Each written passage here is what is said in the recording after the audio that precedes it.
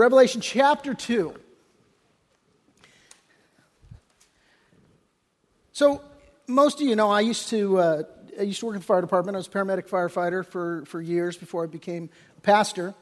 And so, firefighters, among other things, they're known as being good cooks, typically, right? And, you know, having the firehouse meal and so on. And certainly that's true, but the majority of the time, you have to fend for yourself.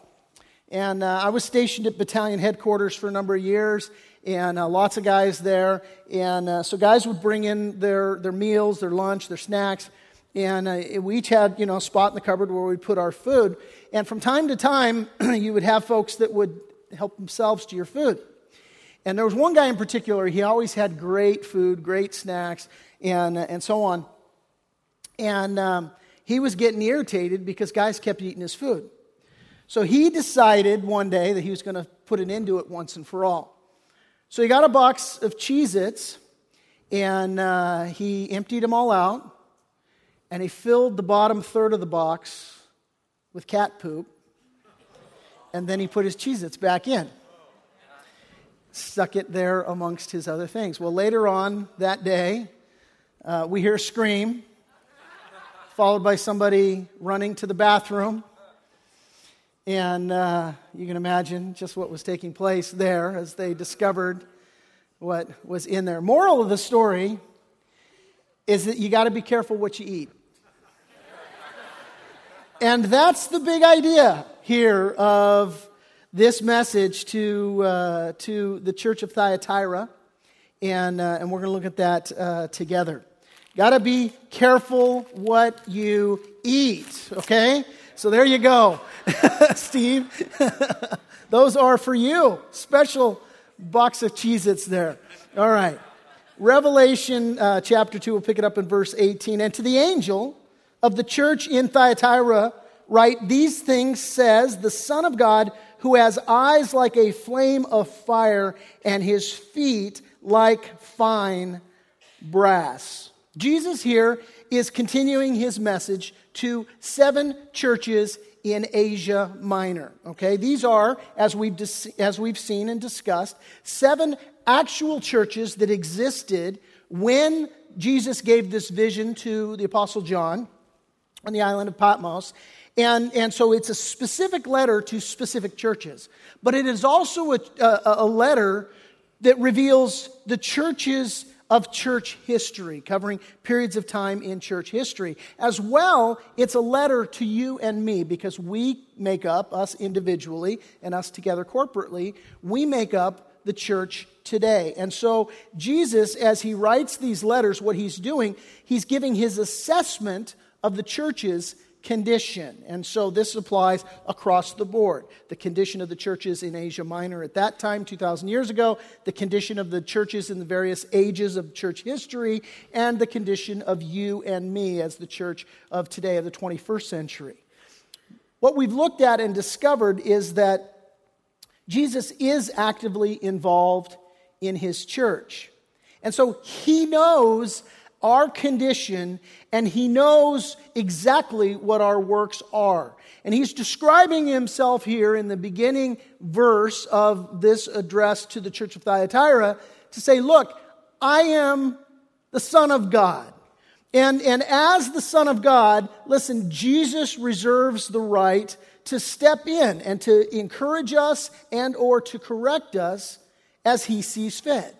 And so when he identifies himself as the Son of God to Thyatira, what's implied here, what he's conveying here is, listen, I'm the creator of everything. I'm the ruler of heaven and earth, and I'm the judge of the living and the dead.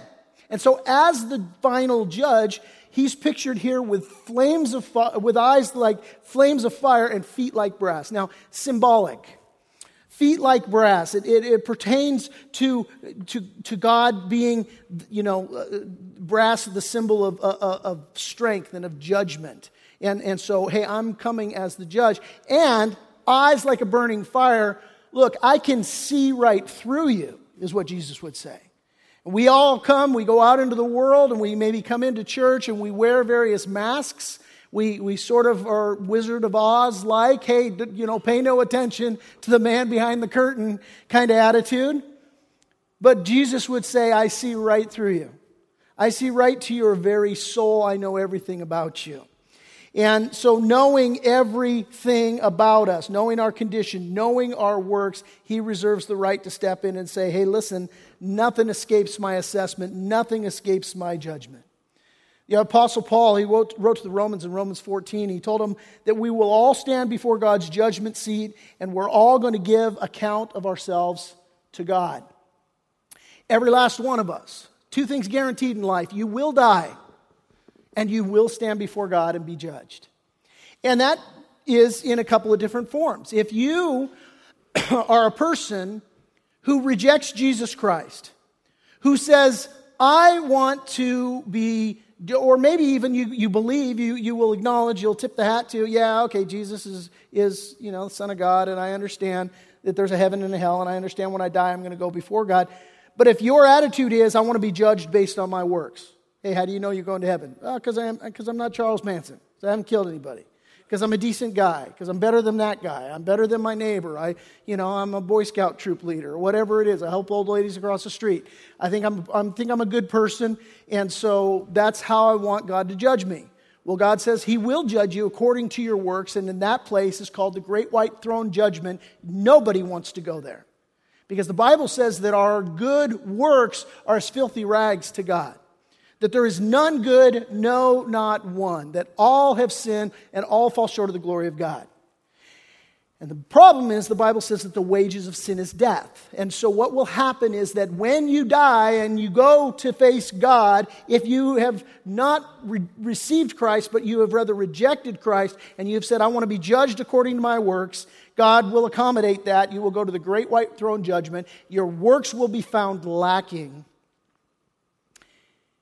And you will have on that day a very sad day. Alternatively, if you are a follower of Christ, if you've surrendered yourself to the Lord Jesus Christ, the Bible says that all have sinned and fall short of the glory of God, and the wages of sin is death, but the gift of God is eternal life in Christ Jesus our Lord. And so if you have recognized that you are a sinner by nature and by choice, that you need to be rescued, and that you believe Jesus Christ is in fact the rescuer, if you make that confession and say, God, have mercy on me, rescue me, forgive me, then the Bible says that he will in fact do that, and when you die, you will also face judgment. You will go before the judgment seat of Christ. And there before the judgment seat of Christ, God will judge your works. And you're like, well, wait a minute. What's the difference between great white throne judgment and the judgment seat of Christ? The great white throne judgment, you're being judged by your works. At the judgment seat of Christ, your works are being judged for reward. It's already been settled, your salvation. Hey, I'm not being judged as to whether I get in or not. I'm getting into heaven, thank you, Jesus. But there at the judgment seat of Christ, your works are going to be judged. And Paul put it this way in 1 Corinthians chapter 3. He said, on the judgment day, fire will reveal what kind of work each builder has done. The fire will show if a person's work has any value. And so the things that you do as a Christian will be judged at the judgment seat of Christ. They're going to go through the fire, and the Bible says some of your works are like wood and hay and straw or stubble. And what happens to that when it goes through the fire? It's burned up. There ain't nothing left of it. And there will be some people when they get to heaven in the smoking section that are like, I got saved by the skin of my teeth and I'm in, thank you, Jesus. But there's no reward. There's nothing that comes through. Others, the Bible says your works are going to go through like gold and silver and precious stones. And so what will happen there at the judgment seat of Christ is those things come through the judgment and they come out as reward, as just this precious thing to God. And I mean, we trip out on that. Like, what more reward is there in heaven than heaven in the presence of Jesus? I don't know, but the Bible says that the things that we do for him in this world that have been done with a pure motive come through that judging fire, and they come out as honoring to God, reward for our faithful worship of him, and so on. But the point I want you to see is that there is that fiery judgment, and that's the picture that Jesus starts off with here to the church of Thyatira. He says, look, my eyes are a burning, flaming fire. I see right through you, and I know everything about you. I know the motives of your heart, and I know what you're doing that's honoring, and I know what you're doing that is dishonoring. Nothing escapes my judgment. Now, why does Jesus begin here? Well, notice what he says next there. He says in verse 19, I know your works, your love, your service, your faith, and your patience. And as for your works, the last are more than the first. In other words, when you do awesome stuff, and it's not like, you burned out. It's like you just keep going. The Energizer Bunny, and you're doing all this stuff, and it's an increasing measure.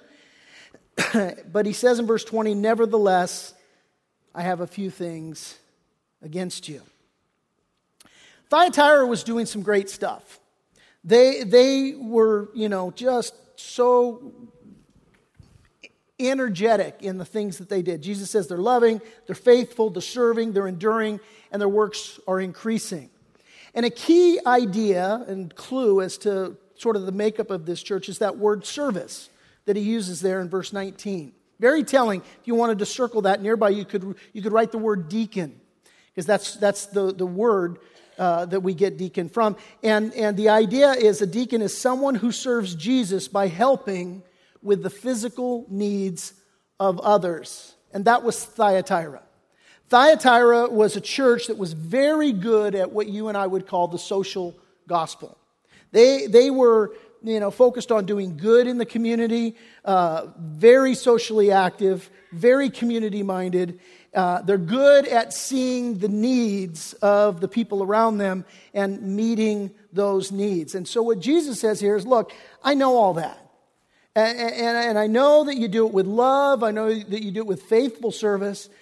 And I know you do it with patient endurance, which is, when you're helping people, patient endurance is needed. Because, it's been said the church would be a great place if it wasn't for all the people, And so sometimes when you're helping people, they can become, difficult to help. And he says, look, I know all that. You're doing all that, and you do it with patient endurance. But he says there in verse 20, I have a few things against you. Now, let me ask you a question, just to kind of get a sense of where Jesus is going. Does Jesus want, what is it that he wants in your life? Does he want your actions, or does he want your heart?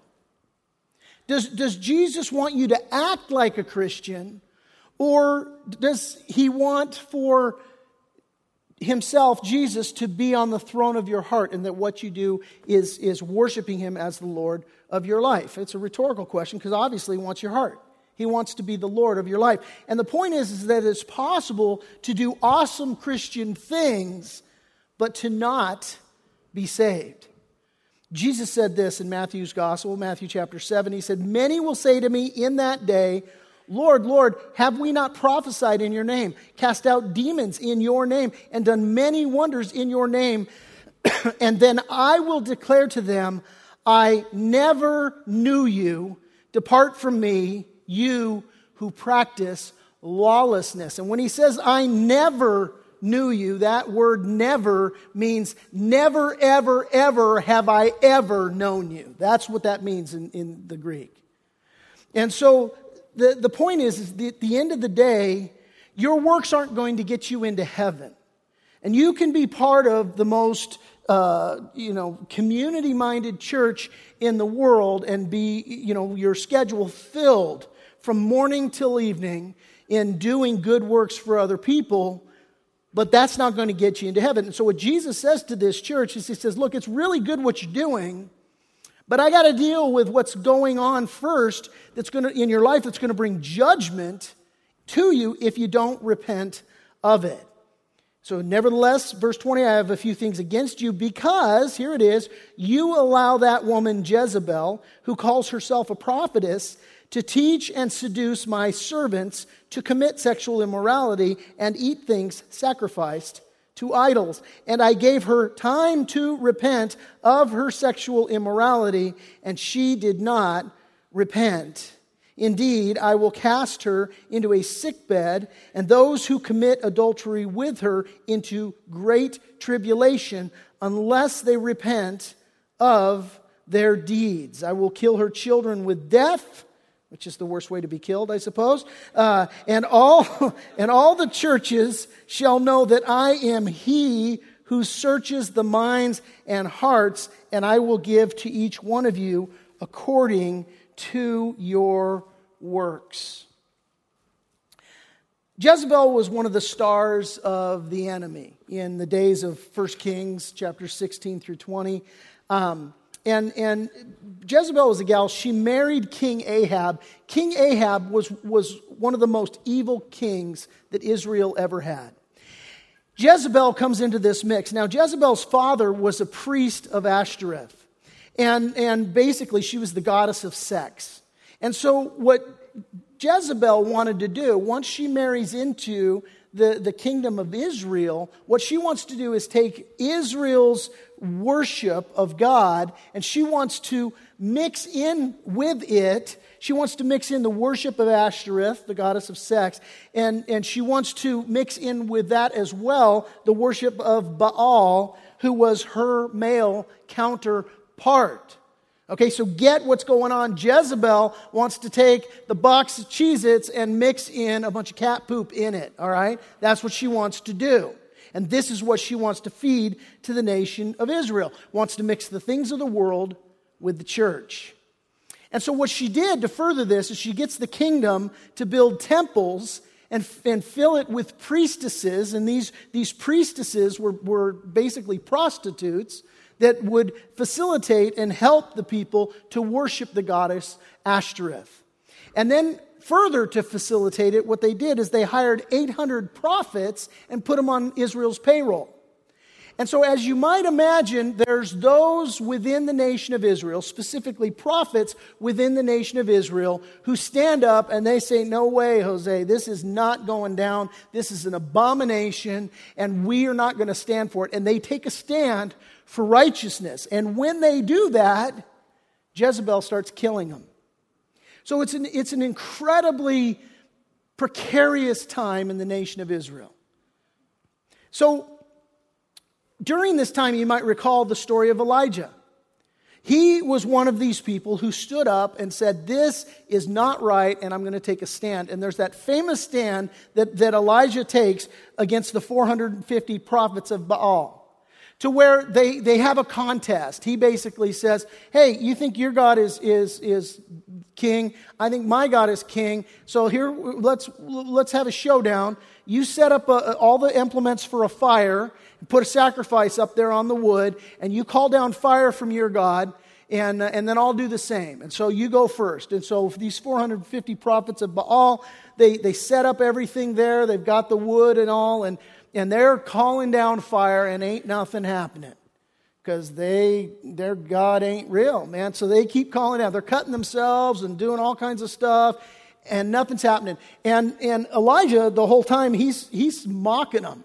He's just making fun of them. At one point, he's like, hey, maybe your God's in the bathroom and he can't hear you, you know. It actually says this in the Bible. So he's just mocking these guys. And then when finally nothing goes down, he says, all right, get out of the way. Let me show you who's God. And so he says, but before I call fire down, that stuff's too dry, too ready to burn. Throw some water on it. So he has them throw all kinds of water on the wood for the sacrifice. And then when they're all done dumping a ton of water, he says, there's not enough. Dump some more water on there. And dump some more water on there. And so finally, there's so much water that they pour all over the wood for the sacrifice that it fills up a trench of water all around the thing. Everything's soaking wet. And then he calls for God. And God consumes everything. The wood, the sacrifice, all the priests of Baal, he consumes them all because he's God. Now, right on the heels of this, word gets to Elijah that Jezebel is coming after him, and he's stricken with fear and he runs for his life. And a lot of guys, they'll make fun-ish of Elijah and say, well, he stood up to 450 prophets of Baal, and then one woman comes and starts, threatening him, and then all of a sudden he runs off like a schoolgirl scared, Well, it's because she's earned this fearsome reputation. She is just ruthlessly silencing anybody that would dare to say that no, don't mix your worldly, paganistic, satanic things with the things of God. She was ruthless against it. Now, let me ask you, isn't that exactly what we're seeing today in our day and age? Absolutely, we're seeing it. Just a few examples. Right now, our government is forcing Christian corporations and churches, I might add, to provide health care coverage that provides abortions.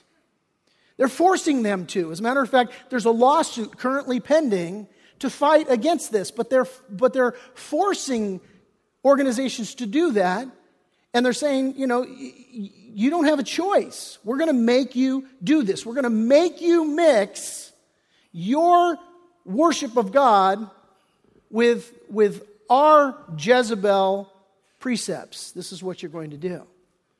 They're forcing, another example, privately held Christian wedding venues to facilitate homosexual marriages. And if they will not, they are fining them, they are revoking their licenses, they are approving lawsuits. All of this is going down right this moment. They are fining currently Christian business owners who decide that they want to turn down a contract that violates their faith, and they're saying, no, you can't do that because you're a corporation. So you as a corporation, you as a company, you can't do, you as an individual, okay, you can take a stand for your faith, but your company can't. Somehow, you magically stop being a Christian when you become a company, according to the way the law is moving right now. There currently is this undercurrent within our nation that says, and this is being foisted upon, it's being discussed very openly and seriously, that basically says, look, if Christian churches decide that they are going to hold to dark age standards, is what they call them. I'll give you a quote in just a minute. If they want to hold to dark age standards, well, okay, whatever. You're going to read your Bible? Okay. You're going to even live by your Bible? Okay, Mr. Backwoods, dark age person. But what we're going to do is we're going to take away your tax-exempt status. You're not going to be able to enjoy tax exemption as a nonprofit entity if you're going to insist on holding to these biblical standards. You're all familiar, no doubt, with WikiLeaks and the things that have been coming out. There's one exchange between a high political figure. He's having a conversation with another person. They're talking about churches. And this is actually a quote. They're figuring out how to, quote, demand the end of a Middle Ages dictatorship and the beginning of a little democracy and respect for gender equality in the church. This is a conversation happening right now that, hey, they guys, they live in the dark ages. Can't we kind of infiltrate their ranks with some people that are going to demand that we move out of the dark ages by their opinion? And so this is going on right now. And I'll tell you, here's what the church in America, the church in the world today, here's what it would be like if the world had their way and they could design it. Here's what the church would be. The church would give, the church would meet needs, it would be at all the disasters, and it would do all the help, the good helping kind of stuff. But as it pertains to moral absolutes, no, they would embrace and condone every lifestyle that the world wants to live. This is the way the church would run if the world had its way. That they would just tolerate whoever, however, whatever, whenever, but that we'd still give handouts. So it's happening today, and Jesus says here, he goes, look, just as the first Jezebel was allowed to completely contaminate the people of God in Israel, so too, Jesus now says, there's a type of Jezebel in the church in Thyatira. And listen, the church in Thyatira is alive and well today. And as we're going to see, it's going to be, well, not well, that's a relative term, but it is alive and active today. And it's going to be alive and active all the way up until the end of the world. When the days of tribulation come, the church of Thyatira is actually going to go into the days of tribulation. I'm getting ahead of myself. We'll get there in just a minute. And here's what Jesus says to these guys. He says, you allow it. That's his complaint against the church of Thyatira. He goes, look, this is going down. Jezebel wants to come in, wants to pour her cat poop into your box of Cheez-Its, and you allow it. You're like, well, all right, mix it on in there. Now, let me clarify what's being said here and what isn't being said here, because I need you to hear this. What's not being said is that the world is not welcome to come to church. That's not what's being said here. Jesus, you may recall, Mark chapter 2, he's there and he's ministering, and he's being ridiculed by the religious leaders because he goes into the home of a tax collector to eat with these notorious sinners. And the religious leaders begin to condemn him. And Jesus says in reply, it says, when Jesus heard it, he said to them, those who are well have no need of a physician, but those who are sick, I came not to call the righteous, but sinners. And so the church is a place for people who are infected with sin. That's everybody. Everybody's welcome who is infected with sin. And what are they welcome to? They're welcome to come and meet with Jesus. And therein lies the rub for most of the world, because they don't want to come in and meet with Jesus and hear that there's a righteous standard and that there's a way that leads to death, that it's a broad road of destruction, and everybody and their brother is on the broad road of destruction, but there's a narrow path that leads to life, and there's few that find it. And the world detests that message because they want to stay on the broad path. And so what they do and what they insist in is, no, we don't want to come and hear about Jesus. We want to come and hear that what we're doing is fine. We want our ears to be tickled and for everything to be hunky-dory. So what's not being said here by Jesus is that the world isn't welcome to come to church. What Jesus is saying is that the teaching of the world is not welcome at church. That's what he's saying. He's saying sinners can come all day long. But any Jezebel that wants to come in and start mixing the ways of the world and the things of the world in with the things of Christ, that is not welcome here. We're not going to tolerate teaching that says we're tolerant. In other words, we're not going to tolerate, teaching that says, hey, diversity, open-mindedness, God's a God of love, and, we don't judge you, and come on in, and the more the merrier. Just ain't going to happen. Brenda and I came home on Friday night. Maybe you've heard the news, but there was a car crash on Friday night in Temecula. It was a horrible fatality.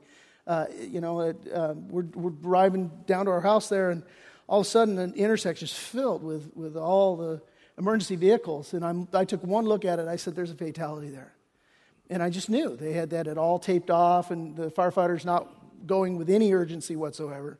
I said, "That's." We just began to pray for the person. Well, the backstory is, and I don't know if this is true, this is hearsay, but the story that I heard was basically a person hit a motorcycle rider and then started speeding to escape. It was a hit and run kind of thing.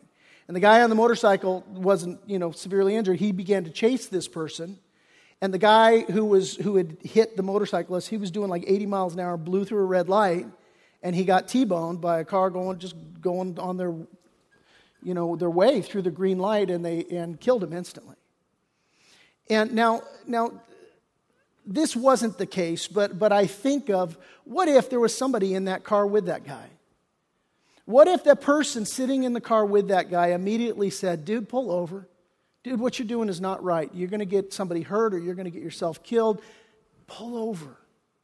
And what if there was that person? But what if there was a person in there who didn't say any of that stuff? They knew all of that stuff. They wanted maybe to say that stuff, but they just kept their mouth shut, and they just let this person blow through. Listen, if that person were to be then T-boned in that scenario, the person that's riding shotgun with him would have blood on their hands.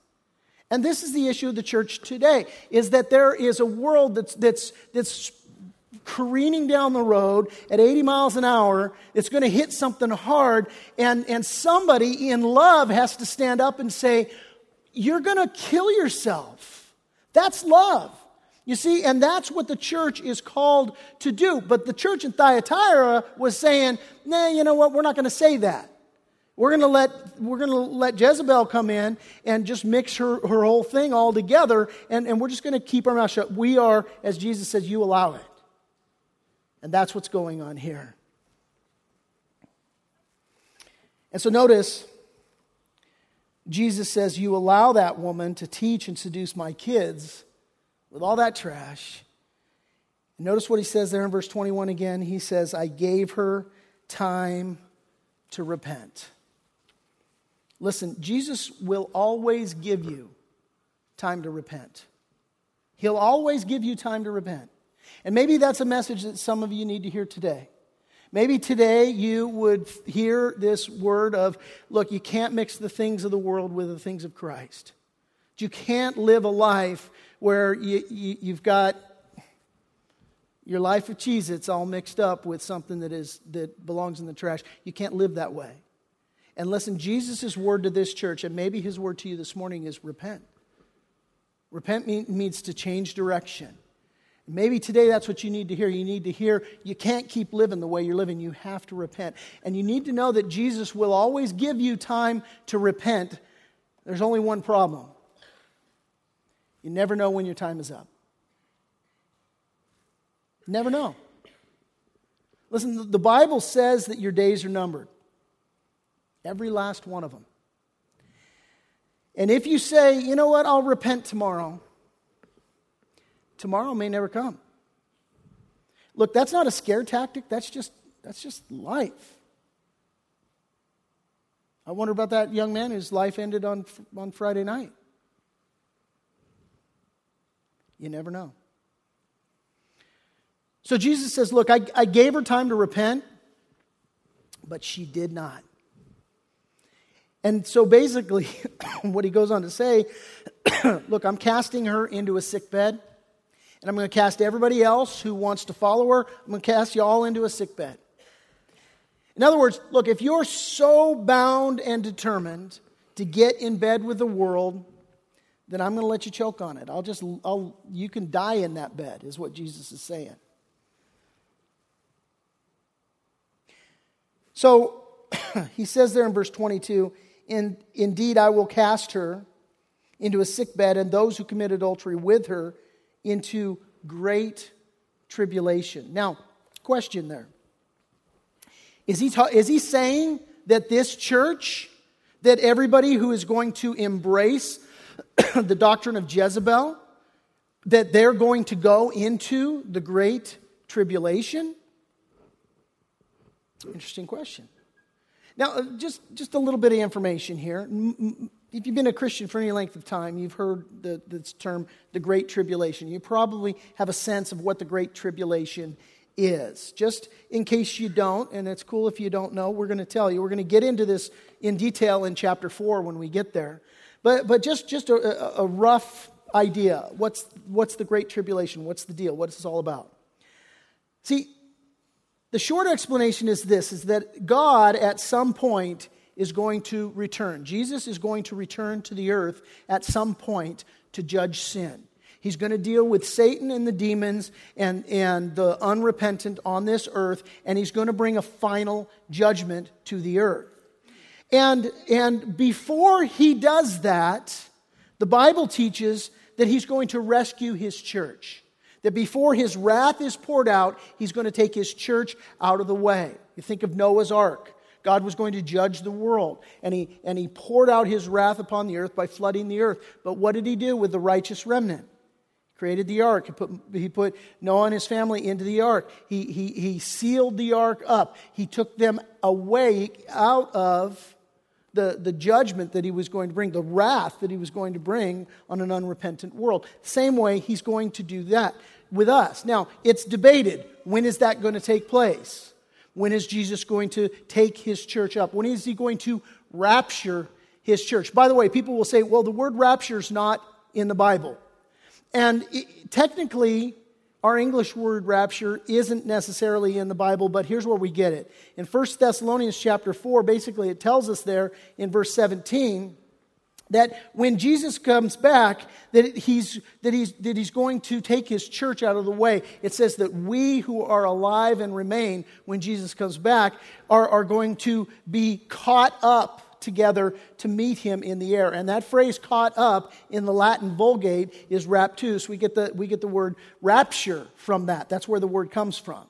And so what the Bible teaches is that when Jesus comes back to judge and to pour out his wrath, that he's going to take the church out of the way before his wrath falls. this is where the debate comes in Christian circles, because people say, well, does he rapture the church before the great tribulation, the great wrath that's going to be poured out? Does he take them out during the tribulation? Does he take them out at the end of the tribulation? And this is expressed in Christian terms: pre-trib, mid-trib, post-trib. We're going to look at all of this in chapter 4. Just so you know, I come from a pre-trib Bible understanding. That's my eschatology. I believe that the church will be taken out before the tribulation, and I'll make my case for that in chapter 4.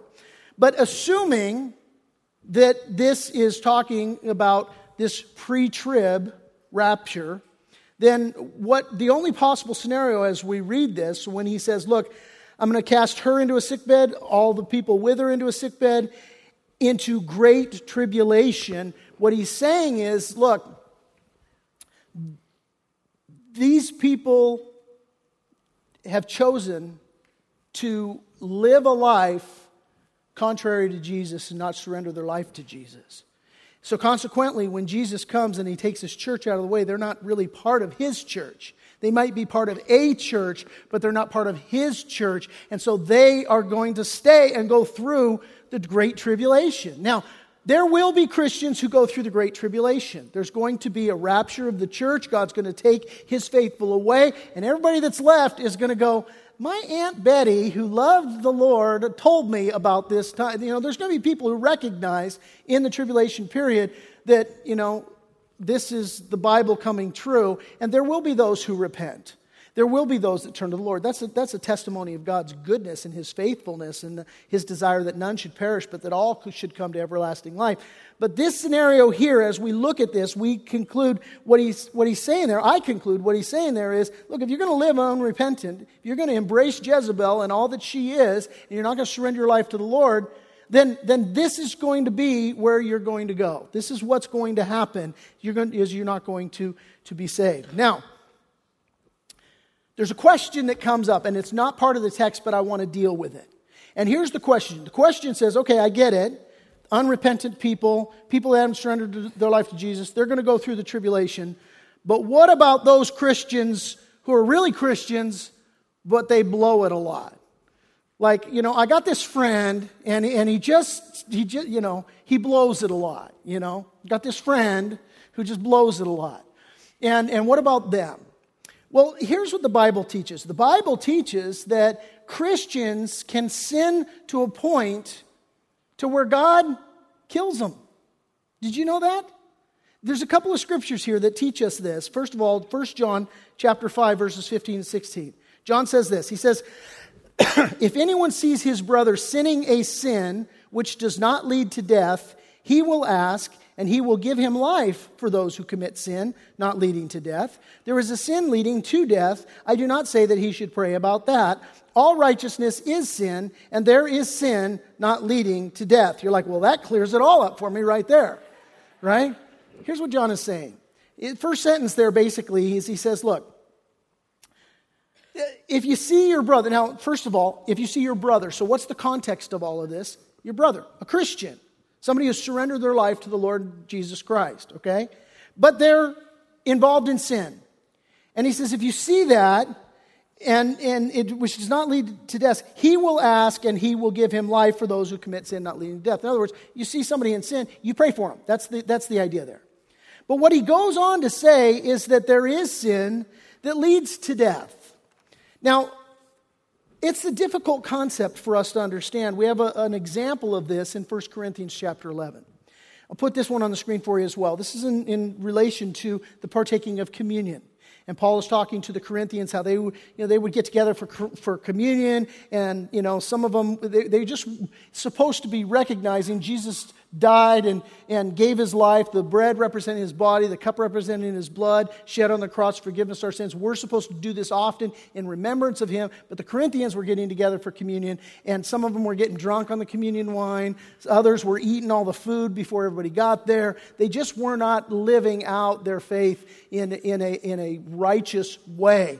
And so what Paul said to the Corinthians, he says, let a person examine himself, and then so eat of the bread and drink of the cup. For anyone who eats and drinks without discerning the body, eats and drinks judgment on himself, Here it is. That is why many of you are weak and ill, and some have died.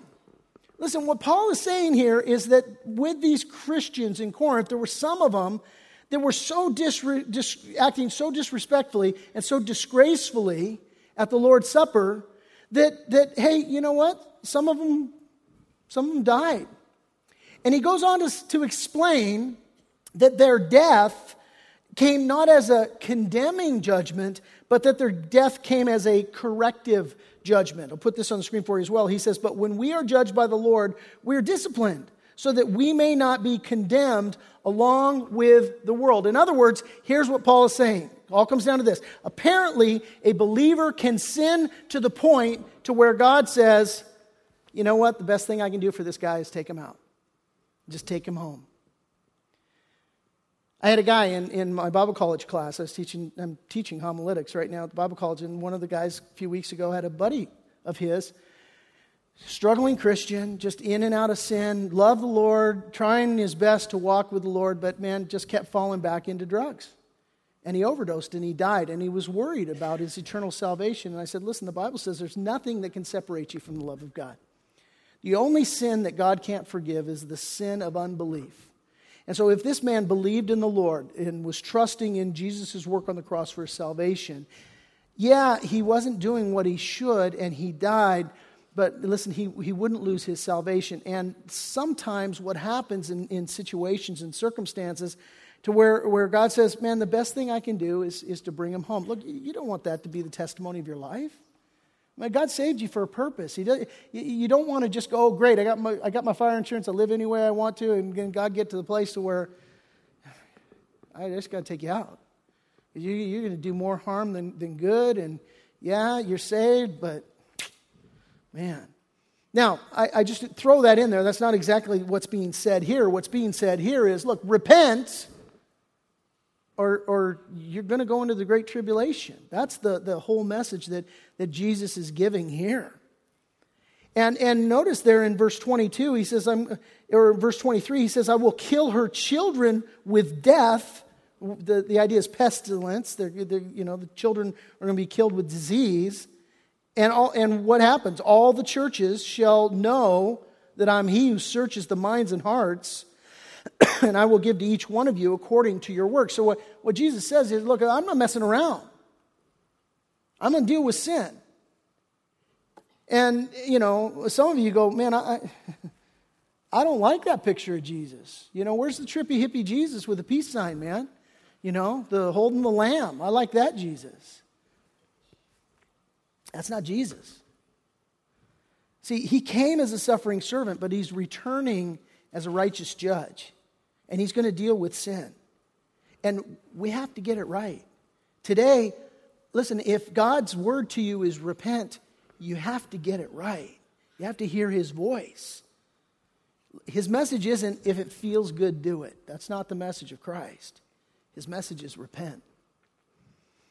And so we continue in verse 24, and he says this, now to you I say, and to the rest in Thyatira, as many as do not have this doctrine, who have not known the depths of Satan, as they say. See, this teaching of Jezebel was, look, you got to know the sin.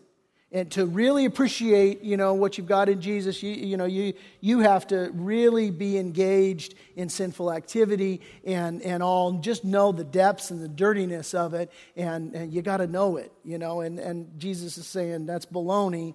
He says, what I'm saying to you and to the rest in Thyatira, he says, as many as do not have this doctrine, who have not known the depths of Satan, as they say, he says, I will put on you no other burden. I'm not going to heap rules and regulations on you. I'm not going to do any of that stuff. Here's my word to you. Hold fast what you have till I come. Listen, just hang on to Jesus, baby.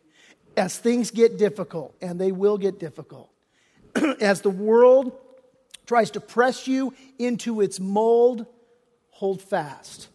Hold fast in Jesus Christ. And here's his promise. He says, and he who overcomes and keeps my works until the end, to him I will give power over the nations. No doubt a nod to the millennium. When the Bible says that, Jesus, after he deals with Satan and his demons during the Great Tribulation period, that he's going to take possession of the earth and that we are going to rule and reign together with him here for 1,000 years on this earth. And this is what he's talking about. Look, if you overcome, you keep my works, I'm going to give you power over the nations. Verse 27, he shall rule them with a rod of iron, and they shall be dashed to pieces like the potter's vessel. See, when a conquering king in the Old Testament would conquer a nation or a people, he would take a clay pot and he would write the name of the nation or the people on that clay pot, and then he would smash the pot. He would crush it. And it was a symbol that says, I'm ruling and I'm reigning over you. Now, this is what Jesus is saying here. And he says, as I also have received from my Father, and I will give him, you, the person that overcomes, that endures, the morning star. This is a picture of Jesus. Jesus is the morning star. Look, I'm going to give you Jesus. He says, he who has an ear, let him hear what the Spirit says to the churches. Here's God's word to you today as we draw to a close. Jesus says, endure. He says, don't fill your box of Cheez-Its up with the crap of the world. That's what he says. Okay? Don't let it happen. Endure. And Jesus says, I myself will be your reward.